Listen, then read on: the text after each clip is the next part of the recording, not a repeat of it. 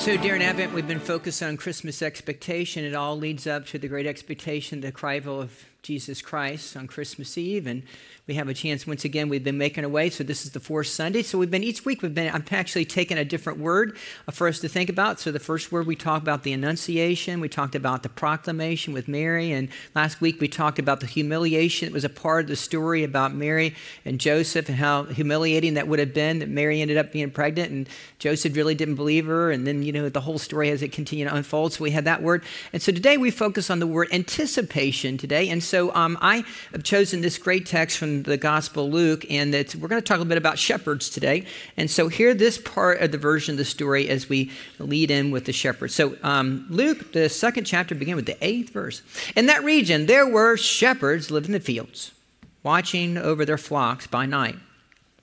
Then the angel of the Lord stood before them, and the glory of the Lord shone all around them, and, well, they were terrified. But the angel of the Lord said to them, "Do not be afraid, for see, I bring you good news of great joy for all the people. To you is born in this day in the city of David a Savior, who is the Messiah, the Lord. This will be a sign for you. You will find a child wrapped in bands of cloth lying in a manger." And suddenly there was with the angel a multitude of heavenly hosts praising God and saying, "Glory to God in the highest heaven, and on earth peace among those whom he favors." When the angels had left them and gone into heaven, the shepherds said to them one another, "Let us go now to Bethlehem and see this thing that has taken place, which the Lord has made known to us." So they went with haste, found Mary, Joseph, when the child lying in the manger. And when they saw this, they made known all that had been told to them about this child. And all who heard it they were just amazed at what the shepherds had told them. But Mary treasured all these words and pondered them in her heart. And the shepherds returned, glorifying, praising God for all that they had heard and seen as it had been told to them. This is the word of God for the people of God. Thanks be to God. Amen and amen. So each week I've been highlighting and actually start with a definition. So the definition for anticipation, matter of fact, can you put this up on the screen? A feeling of excitement about something that's going to happen, and maybe perhaps in the near future. The word expectation is involved with that word, or also the word prediction. Anticipation. So last night, my son Jordan came home yesterday afternoon. He lives in Honolulu, Hawaii. He's got a pretty good gig. I just want you to know that. He goes to work all day, and then he goes to the beach. I mean, he's living the dream. So he's teaching actually on the campus at University of Honolulu at the charter school. So he came home for Christmas. And so he says, "Dad, I want to go to church tonight." I said, "Great." And so we got him a ticket, so he came to Cantata. So then also when he shows up, all his friends show up. And so we hadn't seen some of his friends. So Chase has been a part of our family. Actually, they went to first grade to school. So they've known each other for 20 years. So Chase and his girlfriend Kat live in Gainesville, and so they came to see Jordan last night. So by the time we got home, there they were. And I said, "Well, we need to go get something to eat." And so I said, "Where y'all want to go?" And then so we talked about it. So it was kind of late. So they love Taco Bell. Well, listen, Taco Bell is not my number one choice. I want you to know that. Okay. So I said, "Okay, y'all go to Taco Bell, and I'll go to Culver's." So they go through the drive-through. And so I'm expecting, I'm Dad, I'm going to pay for it, right? So I pull up my Visa card, I'm going to pay for it. And then all of a sudden, Chase says, "No, Mr. Hendren, I'm going to pay for this." And I thought, wow, this is amazing. So I said, "Okay, no problem." I was going to pay. No, we're staying with you tonight, and thank you so much for putting us up, because they spent the night with us last night, and then they're on their way down to South Florida where Chase and Kat live. And I said, "Well, that's fine, Chase. No, what? Okay, I'd be happy to pay for it." No, I'm going to pay for it. So then we went through the drive-through at the Culver's, and I pulled out my Visa. I'm going to pay for my dinner, right? And he says, "No, I'm going to pay for that." Whoa, no way! I just completely fell out. And I said, "Well, you know what, Chase? I don't mind if you do that. That's pretty good. I'll take that."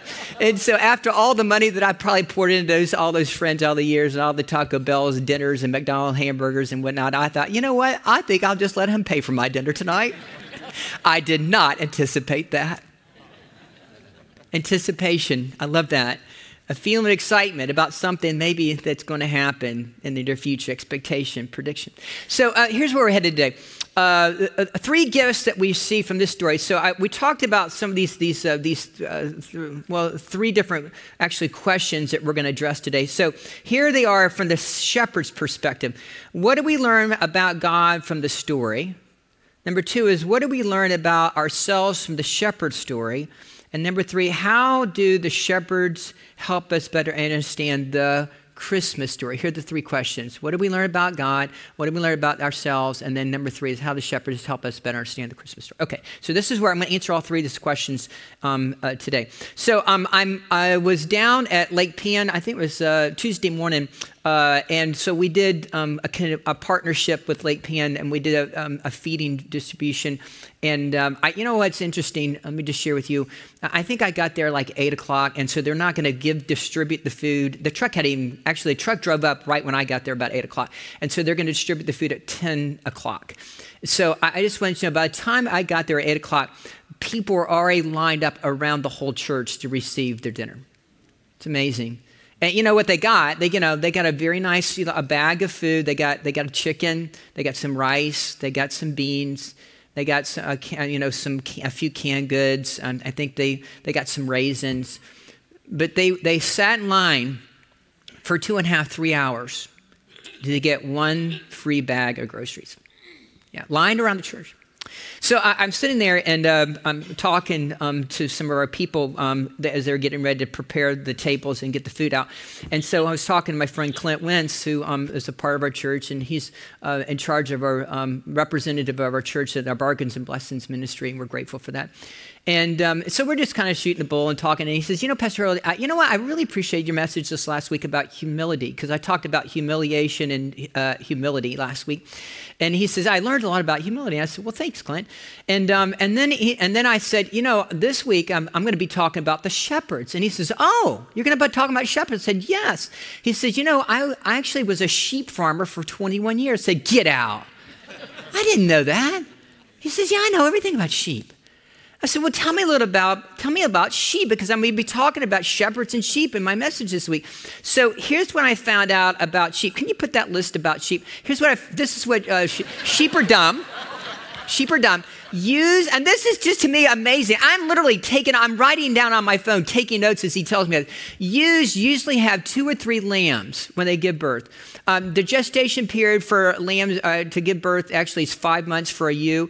I thought this is interesting. Baby monitors work well in the middle of the night for sheep. In other words, when he would have a baby monitor in the barn, and so literally it's almost like being a OBGYN, being a farmer for lambs and for sheep. So he would have baby monitor so he could tell if the mother sheep was in some kind of distress. He would get up in the middle of the night and order to help her. I thought that was interesting. The mother ewe and their offspring give birth almost the exact same time to the day. I thought that was really interesting. So he said that he actually wrote everything down when the mother ewes would give birth, and then they would have their offspring, and then he would have their offspring. When they would give birth later on, they would almost give birth the exact same time. I thought that was amazing. The other thing I thought was very interesting, when mother ewes would give birth to their children, glucose levels for ewes go down while carrying their lambs, and they can actually go to a diabetic coma. So you have to continue to give them insulin as they give birth. And the more if they have if they're carrying 3 lambs, then their insulin even drops, and you have to kind of watch that pretty substantially. I thought that was interesting. Here's that. Sheep get pedicures. I did not know that. He says, Harold, it's you have to, they have their hooves, the hooves curl over, and so they have to do that. Sheep get sheared in the spring, and he also talked about his border collie came in handy. Her name was Jake, and then this is interesting. They need someone around to take care of them, or they get themselves in trouble. I thought that was interesting. And he says, Harold, they get, you would think that, they have maybe a little common sense, but, they would get their head caught in the fence, and they couldn't figure out how to tilt their head to get it out of the fence. So he says, they're always getting in trouble. And then he says, Harold, they just need someone to protect them. I thought that was interesting. And I thought, I thought this was interesting because I was reflecting upon the stories of Christ and about sheep and about, getting themselves in trouble. I don't know if you realize this about sheep, but so sheep, as he mentioned, are not the sharpest tools in the shed, and they can literally nibble themselves, and then when they're feeding, they can nibble themselves completely away from their flock, and they just continue to eat and eat and eat, and they kind of wander off and they get lost. That's why that is one of the first things that Clint shared with me. They can get themselves in trouble in a real quick way. So I thought this is interesting. Then Jesus told this parable. Suppose one of you had 100 sheep and loses one of them, wanders off. Doesn't he leave the 99 in the open country and go after the one lost sheep until he finds it? And when he finds it, he hopefully joyfully puts it on his shoulders and goes home. And then he calls his friends and neighbors together and says, "Hey, rejoice with me. I found my lost sheep." I tell you that in the same time, there will be more rejoicing in heaven over one sinner who repents than over 99 righteous people who do not repent. You know what I love about Jesus is always using visual aids and using what was going on around him to be able to bring home a clear message. So he talks about sheep and about the lost sheep and about how they can, they just need someone to kind of look after them. And I thought, this is amazing what Clint shared with me over those 15, 20 minutes. And it was just spot on with the gospel. And then the last thing to me was the most important thing that Clint shared with me on Tuesday morning. Can you share that next slide? And this is what he said. He says, sheep just need a shepherd. Man, that was good. Sheep just need a shepherd. Can you say it with me? Sheep just need a shepherd. So once upon a time, according to the Gospel of John, in the 10th chapter, Jesus said this. He says, "I am the good shepherd. The good shepherd lays down his life for the sheep. The higher hands do not. The shepherd does not own the sheep. So when he sees the wolf coming, he abandons the sheep and they run away. Then the wolf attacks the flock and scatters it. The man runs away because he's a hired hand and cares nothing about the sheep." And then Jesus says, "I am the good shepherd, and I know my sheep, and my sheep know me. And just as the Father knows me, I know the Father, and I lay down my life for the sheep." That's what I love about Jesus, is how Jesus, once again, just takes something so simple as sheep, and he weaves it all together for us to understand that ultimately the good shepherd is willing to lay down his life for the sheep. And by the way, sheep aren't always the sharpest tools in the shed, right? So I was thinking about this week, and I thought this was interesting in perspective, and as I kind of did my research about this message today and about the shepherds. And so what was very interesting is the children of Israel were waiting for the good shepherd to come. They've been waiting for years, for centuries, for the Messiah to come, for the good shepherd to come, for the Savior to come, for the deliverer to come. They've been waiting and waiting and waiting. I thought this was interesting. I dug up some quotes from first century, and this is from a first century Roman poet. He wrote about the golden age of time in history. He says, there is not the slightest need to think that the story of the coming of the shepherds to the cradle of Christ is only a lovely legend. Is exactly a thing that could easily have happened in the ancient world. When Christ came, the world was in eagerness of expectation. People were waiting on God, and the desire for God was in their hearts. It was to a waiting world that Jesus came, and when he came, the ends of the earth were gathered at this cradle. It was the first sign and the symbol of the world conquest of Christ. Jesus was ushering in the golden age. And then I thought this was really interesting. And why would they are seeking a Savior? Well, during this time, the first century, there was this feeling this part of the world was expecting a king. Roman scholar Suetonius wrote, he says, this is back in first century, he says, there had spread all over the Orient an old and established belief that was fated at the time for men coming from Judea to rule the world. Josephus said this about the Jewish tradition. about that time, one from their country should become a governor of the whole inhabited earth. So I thought this is interesting as you go back and look at what people were writing. Even Josephus in the first century was talking about the people were waiting, expecting, anticipating the coming of the Lord. So last night at our Christmas musical, Sean had asked me early yesterday morning, he says, Harold, can you just take 3 or 4 minutes and talk about the incarnation? I said, well, sure, I can do that. And so I told last night, I gave him just a 3-minute abbreviated version about the first Emmanuel and the second Emmanuel. A lot of people don't realize, Emmanuel means God with us. Can you say it with me? Emmanuel means God with us. Okay, so there are 2 Emmanuels. There's an Emmanuel in the Old Testament, and there's an Emmanuel in the New Testament. So let me just explain, because I didn't get a chance to talk about this last night. So we have this prophecy from the book of Isaiah, which is really, really important. And it talks about, the virgin's going to give birth. And so it's a foreshadowing that what we find in the New Testament. So what we find here is there is back in, of course, by the way, when Isaiah is talking, he's talking 750 years before Jesus walks on the scene. Okay, this is really important. But you have to look at the historical context to understand about the first Emmanuel and what's it mean for the second Emmanuel. So the first Emmanuel, there's this part of the story. So Ahaz was the king of the southern kingdom, and then there's a king in the northern kingdom, which is Israel. This lower kingdom was called Judah. And so there's this conspiracy between Israel and Ammon. The 2 kings decide they're going to gang up on Ahaz in the southern kingdom, and they're just going to pummel him. And so, matter of fact, I think we got a picture of the map. Can you say? So here's the Israel, the northern kingdom. This is 750 BC, and Judah and the southern kingdom, and Ahaz is the king of the southern kingdom in Judah. And then you see Ammon, which is actually like modern day Syria and up there. And so the 2 kings are collaborating, and they're going to take out the southern kingdom. And so Ahaz is freaking out because he knows that he doesn't have a prayer. If those 2 combined forces, he's going to be pummeled. So what happens is that God comes to him and reveals this divine revelation. He says, listen, I know you're afraid. Don't worry. He says, I'm going to take care of this.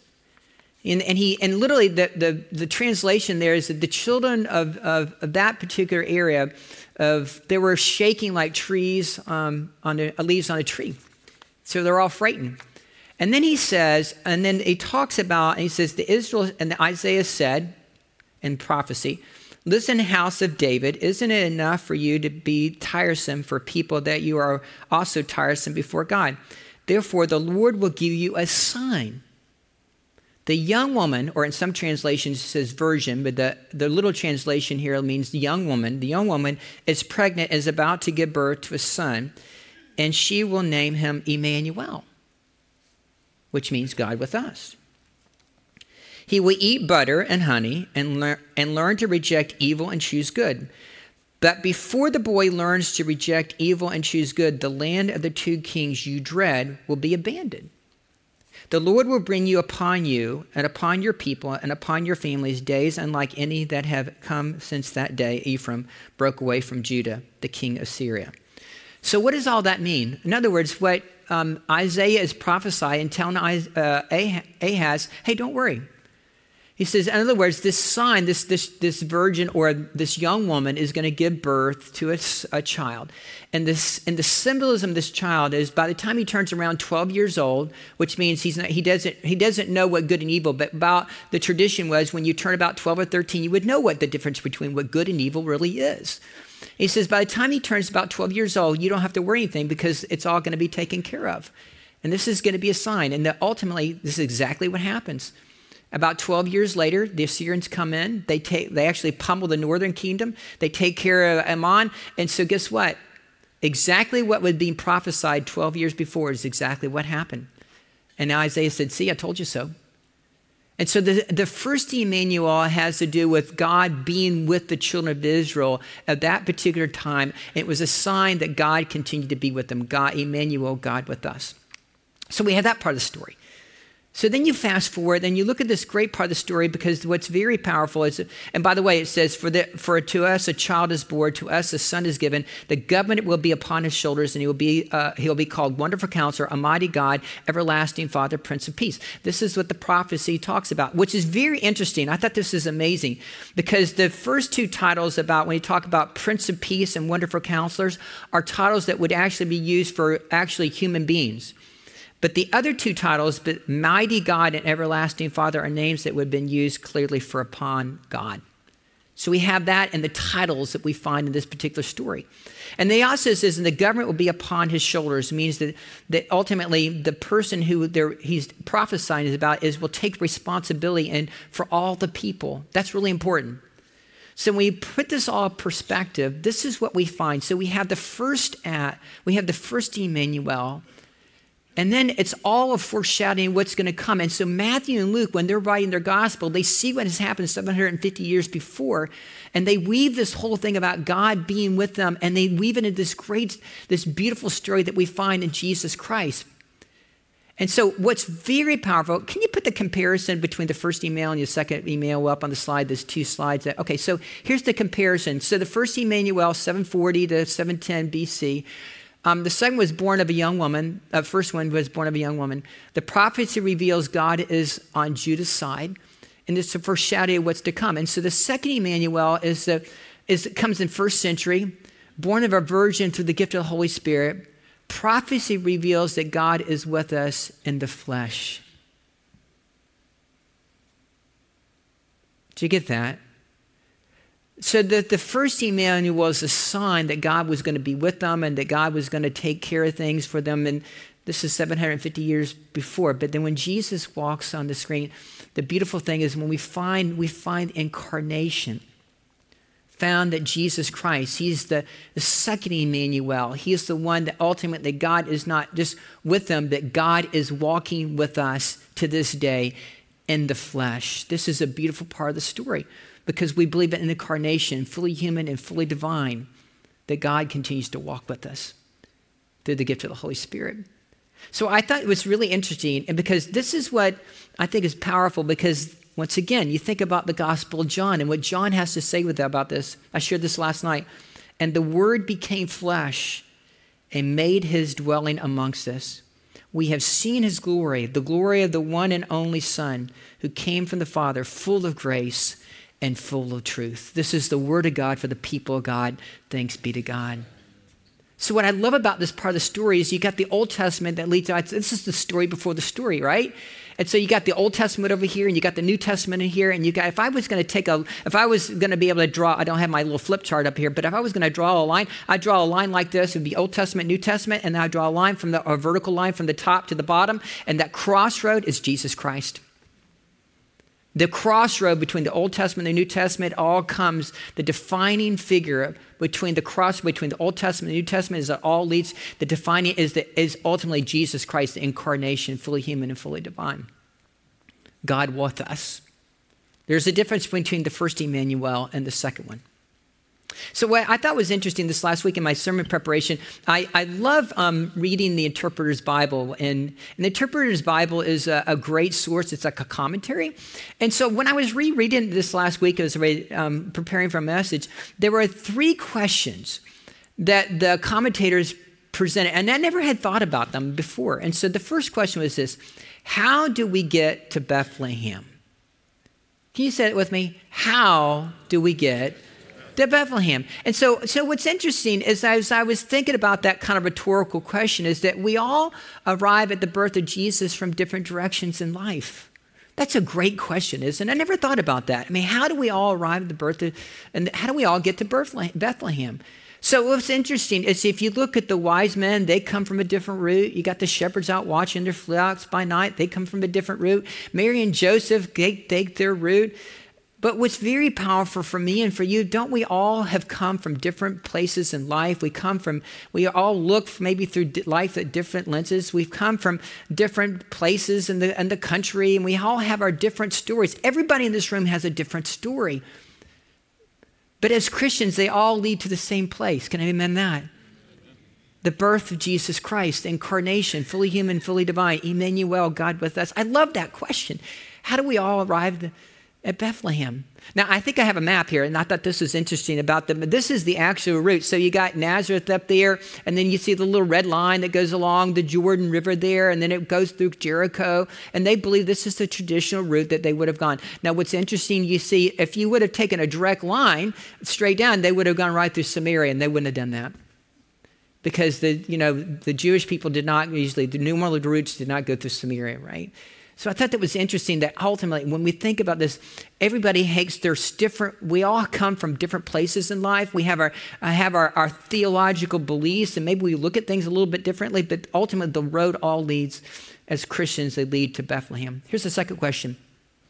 What is the meaning of God being born on the road? I thought that was a great question I found this week in the Interpreter's Bible. What does it mean that God being born on the road?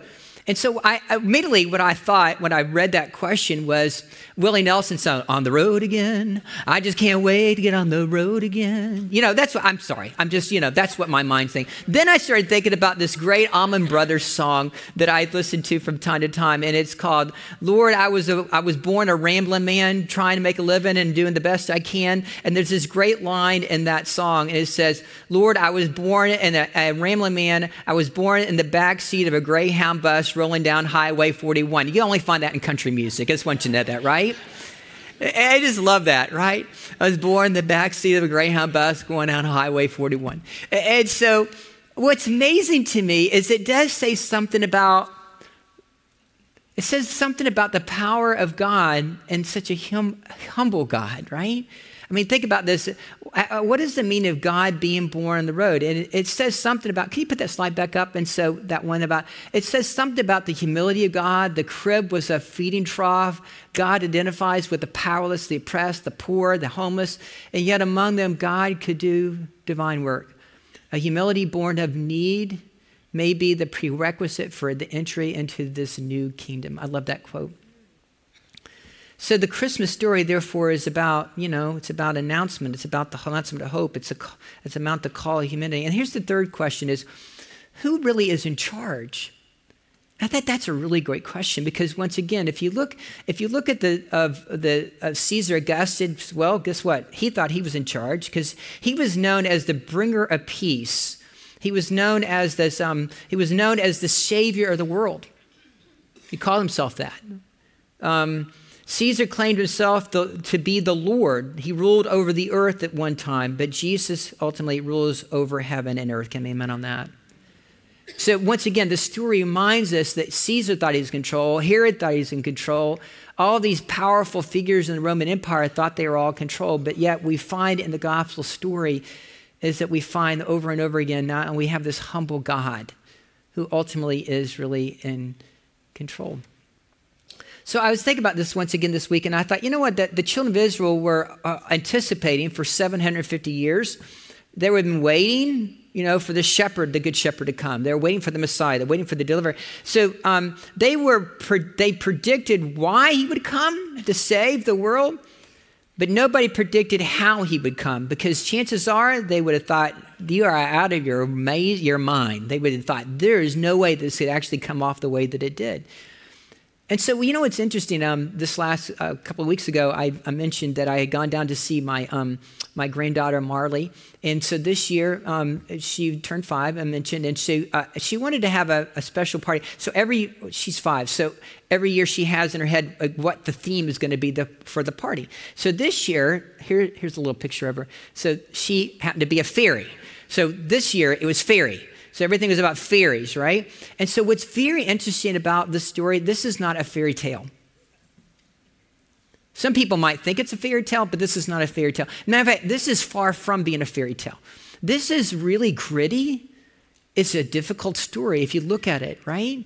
I mean, you think about all that's going on behind the scenes to be able to bring all this together. You've got a lunatic by the name of Herod who's, slaying the children because he finds out that, they thought, wait a minute, when the wise men come, I thought I was the king of the Jews. Tell me where he's at, right? And so there's this diabolical figure, this darkness part of the story. You got Mary and Joseph, and Mary's 9 months pregnant, and she has to make that journey about 90 miles. Can you imagine being 9 months pregnant on the back of a donkey going up and down? It took them about a week to get there, right? This story is gritty. You got shepherds who show up in the middle of the night, not just shepherds. I mean, they're night shift shepherds, right? And they stink to high heaven. And so they show up. And so once again, this is an amazing story. And there's a sense of grit. There's a sense of grime to the story. There's a sense of difficulty to this story. So this really is not just a fairy tale. And what I thought was really interesting, I want to share with you all, I really love going to the Holy Land. One of my favorite places to go in the Holy Land is the Church of Nativity.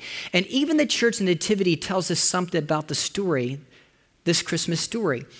What's very interesting, I didn't realize this. Matter of fact, I think I got a picture, the first picture. This is out in the plaza area. And if you're looking straight, you can see that little door. I'm going to talk about that in just a second. And so that's the actual church of the Nativity. They really believe this is the actual historical site where Jesus was actually born. And the reason why they really believe this, and you think, well, maybe not. No, really interesting. Herodian, who was the ruler at that particular time, about 135 AD, he actually built a pagan temple to a Greek god on top of this particular site. And the reason why he did it strategically is because they believed that this is the actual site the Christians would continue to go there and be able to worship. And he was actually trying to defer them or distract them from actually doing this. This goes back to only 135 AD. So what's very interesting, then Constantine, his mother, Helena, goes to the Holy Land, and she starts asking where the holy sites are. And so around 320 AD, she actually builds a church there. And so this has been the historical site that's been there for almost 2,000 years. And so here, the church is just amazing. Can you put that next slide up if you would? And why I talk about this is how you get into the church. And they actually call this the doorway of humility because you have to stoop down in order to get in. Isn't that amazing?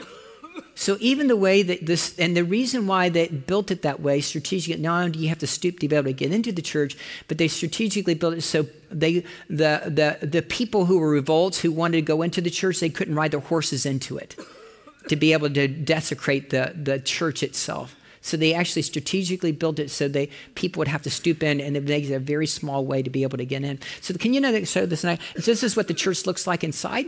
And then so you're looking at the altar, and underneath that altar is a cave.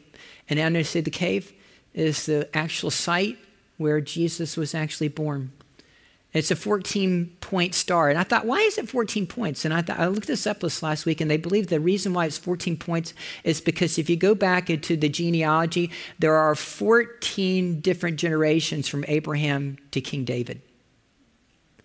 And the others say because of the 14 different stations of the cross. Not quite sure which one it is, but there are 14 points to the story, or to the star. So we look at this, and I think it's just beautiful to be able to, so there they were, and so this part of the story, we find the shepherds out watching their flocks by night. Not just shepherds, but let me tell you, there were night shift shepherds. And so here's the interesting thing about shepherds. Can you show that first thing about the profile about shepherds, if you could be good? So this is what we need to understand about shepherds. And once again, doesn't it say something about the power of God, how God can use the humble people in the story? Because God is a humble God. So the shepherds, they live in a gypsy encampment outside of Bethlehem. They couldn't observe the Orthodox ritual washings because they were considered unclean. Because they are untutored in the law, they were considered ignorant. Because they didn't have much of a connection with the community, they were considered shady characters. Matter of fact, this is what the shepherds would do. They would allow their sheep to go feed on other people, their neighbor's property, and the other people did not like it, right?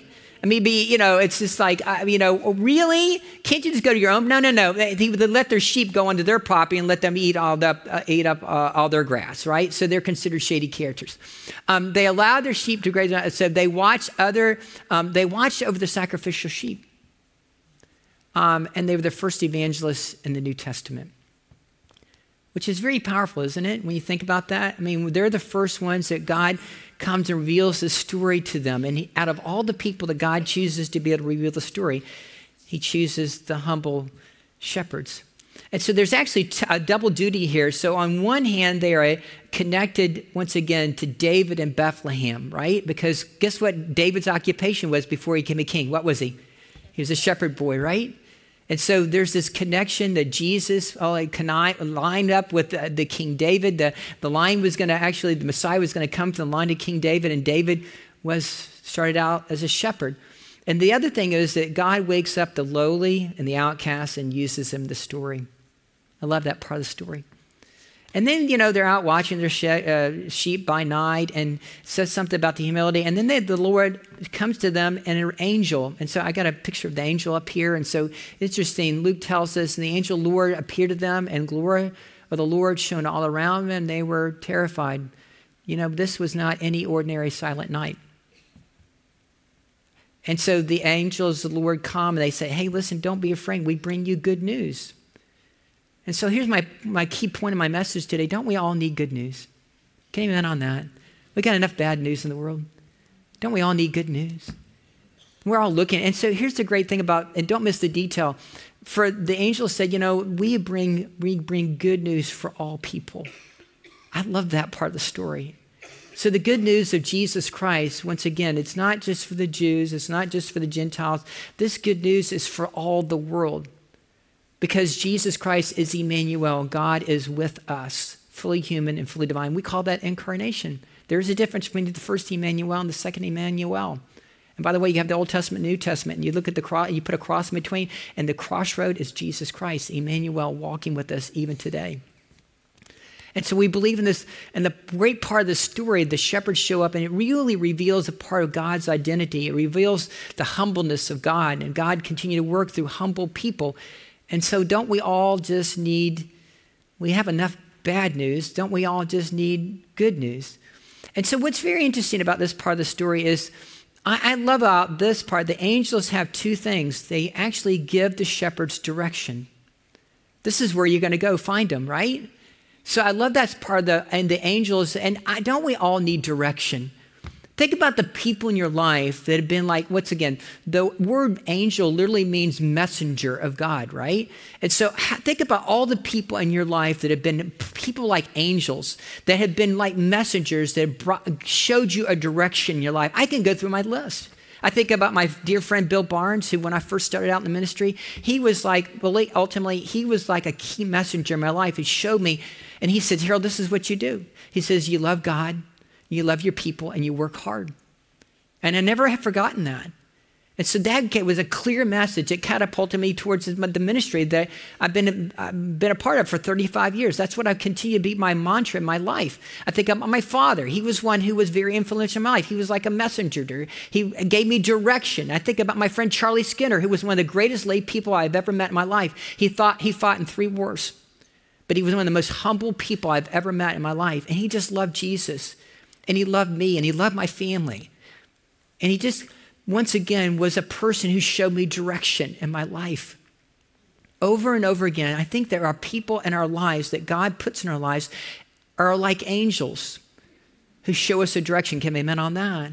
Think about all the people who have influenced your life to be able to get you this place in your life. So what I love about this part of the story is the angels give them direction, and the angels offer us good news.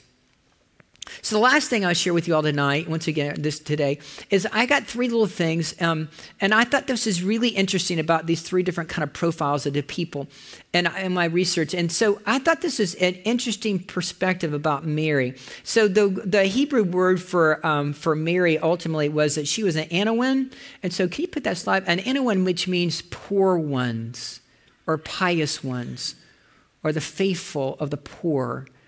Those who could not trust in their own strength and had to depend on God. That's Mary. Okay, so put Joseph up.